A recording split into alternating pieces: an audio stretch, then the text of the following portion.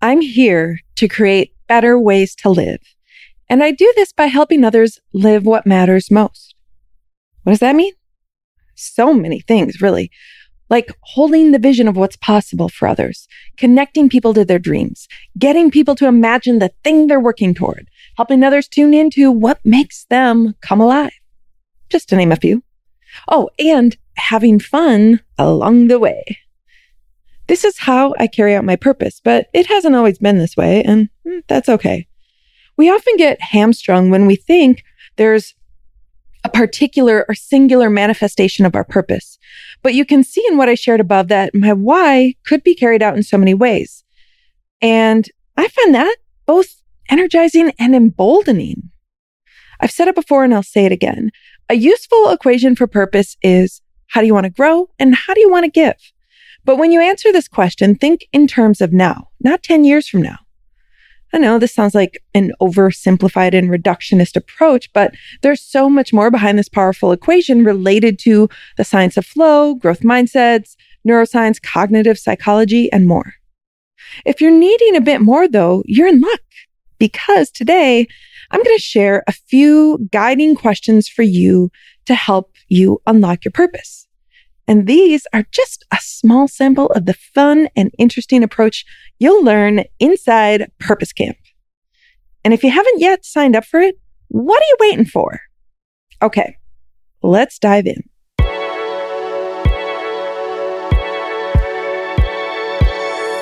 Welcome to Bullshift, the podcast for every person aged 35 to 55 who wonders, is this as good as life gets?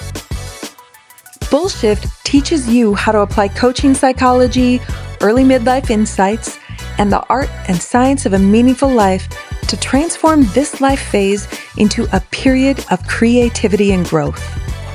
We spend nearly half our adult lives in some type of transition. This show is about making all that time more satisfying. My name is Megan Krause, and as a nationally board-certified well-being coach, a modern midlife maven, and the chief bullshifter, I'm delighted you're here. You might be here now because you're looking for your dream job. You're thinking about starting a second or third career. Or maybe you don't want to spend your entire life wondering, what if? Regardless of wherever you are in this moment, welcome. I've got a couple thought-provoking questions that'll help you get started, and then the rest we'll do together once you join Purpose Camp.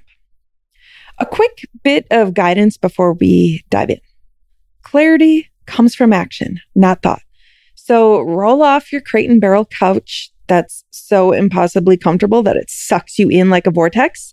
I know because my crate and barrel lounge couch absolutely does this to me. And while you're at it, put down that pint of Häagen-Dazs, because discovering what's calling you now to grow and give is going to require some effort on your part, but effort and fun are not mutually exclusive. Before we dive into this first question, I want to share one of the best quotes I've ever heard from a business leader, Monica Nassif. She is the founder of Mrs. Meyer's Clean Day and Caldrea Cleaning Products, and she is a hoot, in addition to being super smart and wildly successful. Okay, so she said, if you're going to eat shit, don't nibble.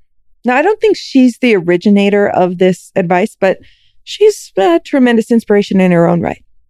If you're going to eat shit, don't nibble, is related to the first question that I want to provide, which is, which turd sandwich will you eat?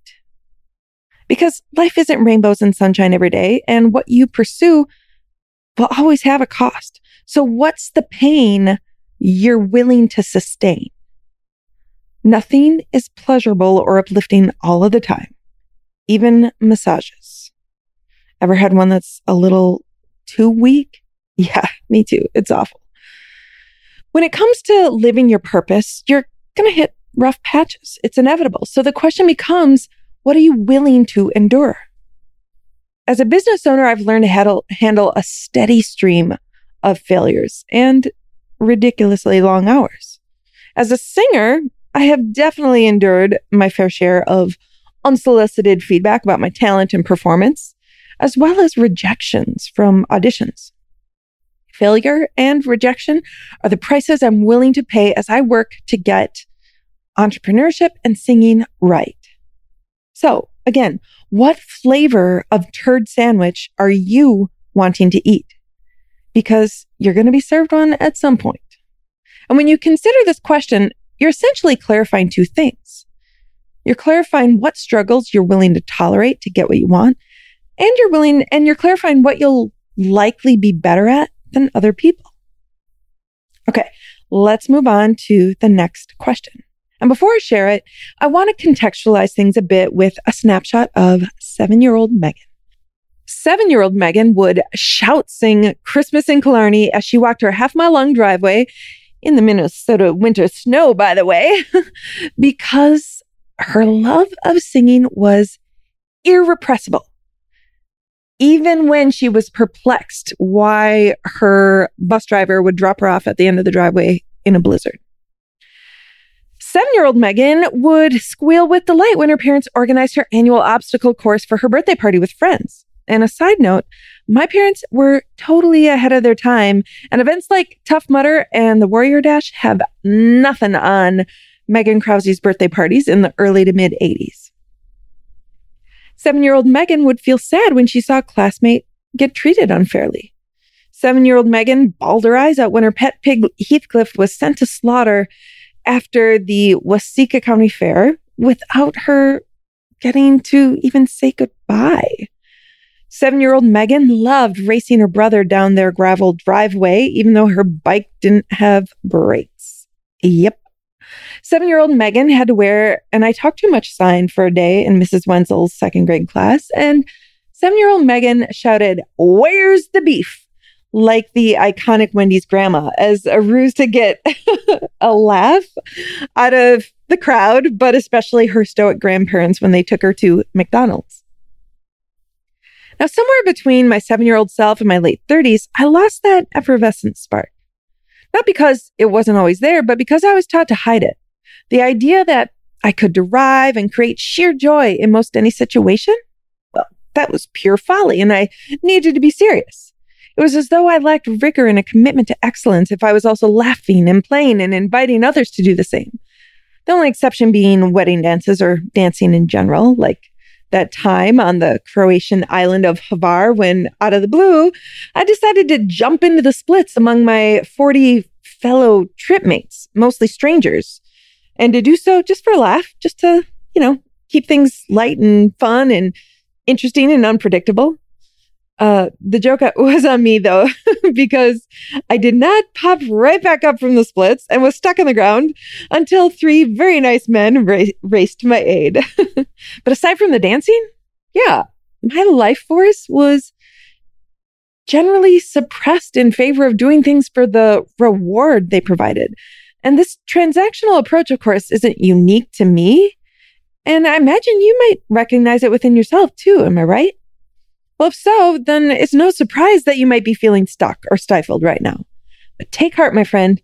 We all have a tendency to lose touch with what we loved as a child. And here's the even bigger plot twist. If my 7-year-old self asked my 20-year-old self, "Why don't you sing with abandon anymore?"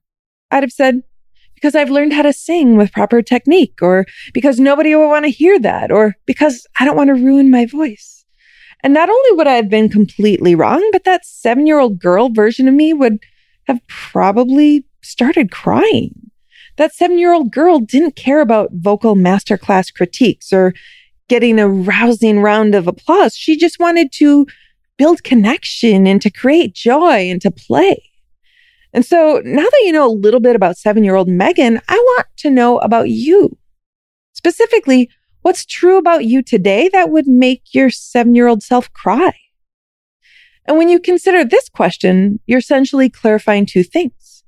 First, which childhood passions you lost to adulthood, and second, what activity you maybe want to revisit just for the fun of it to unlock greater self-awareness. Okay, so you now have 2 guiding questions to help you unlock your purpose. And you can take this work deeper when you join me inside Purpose Camp, a live event happening next week. Just go to megankrause.com to get started, and I will see you there. Thank you for tuning into Bullshift. If you're loving what you're learning in the podcast and you want to create your own Bullshift, then you need to check out megankrause.com/Bullshift. If you haven't already, subscribe to Bullshift on Apple, Spotify, or wherever you listen to podcasts. And remember to connect with me on Instagram at Megan_Krause. Let's connect next week.